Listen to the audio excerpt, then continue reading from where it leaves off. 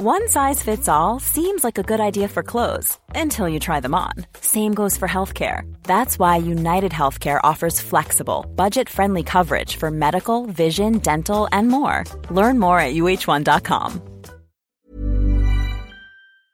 Challenging the sufficiency of an information. Dear PAO, my friend got convicted of a crime, and there is already an entry of judgment.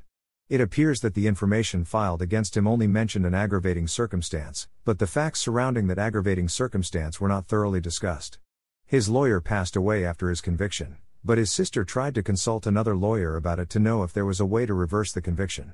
She was told that there was nothing else that could be done because my friend and his lawyer did not challenge the sufficiency of the information. But isn't that a violation of my friend's constitutional right to due process? Rachel. Dear Rachel, every person who is accused of the commission of a crime is granted under our Constitution the right to be informed of the nature and cause of the accusation against him. This is specifically provided for under Section 14, Article 3 of the 1987 Philippine Constitution, viz. Section 14. 1. No person shall be held to answer for a criminal offense without due process of law.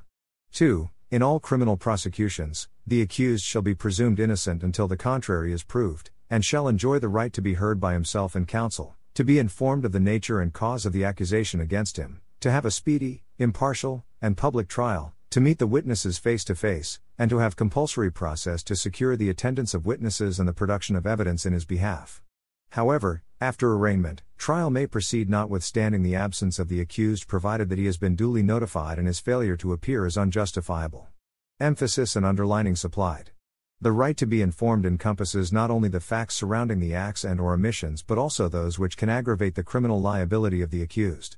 However, the accused cannot invoke such right at any time he or she desires, as this constitutional right is not without limit. The remedies of the accused, who seeks to challenge the sufficiency of information filed against him, must be exercised prior to his or her arraignment. The Supreme Court, speaking through Associate Justice Roddles Alameda, explained in the case of People of the Philippines v. Julius Capongol e Mico and Arwin Bio e Viliza, GR 239783. January 12, 2021, the proper remedies of the accused as well as the importance of timely invoking such remedies as follows. There are various procedural remedies available to an accused who believes that the information is vague or defective. Section 9 of Rule 116 of the Rules of Court provides that the accused may, before arraignment, move for a bill of particulars to enable him properly to plead and prepare for trial. Likewise, Rule 117 thereof allows an accused to file a motion to quash a patently insufficient or defective information.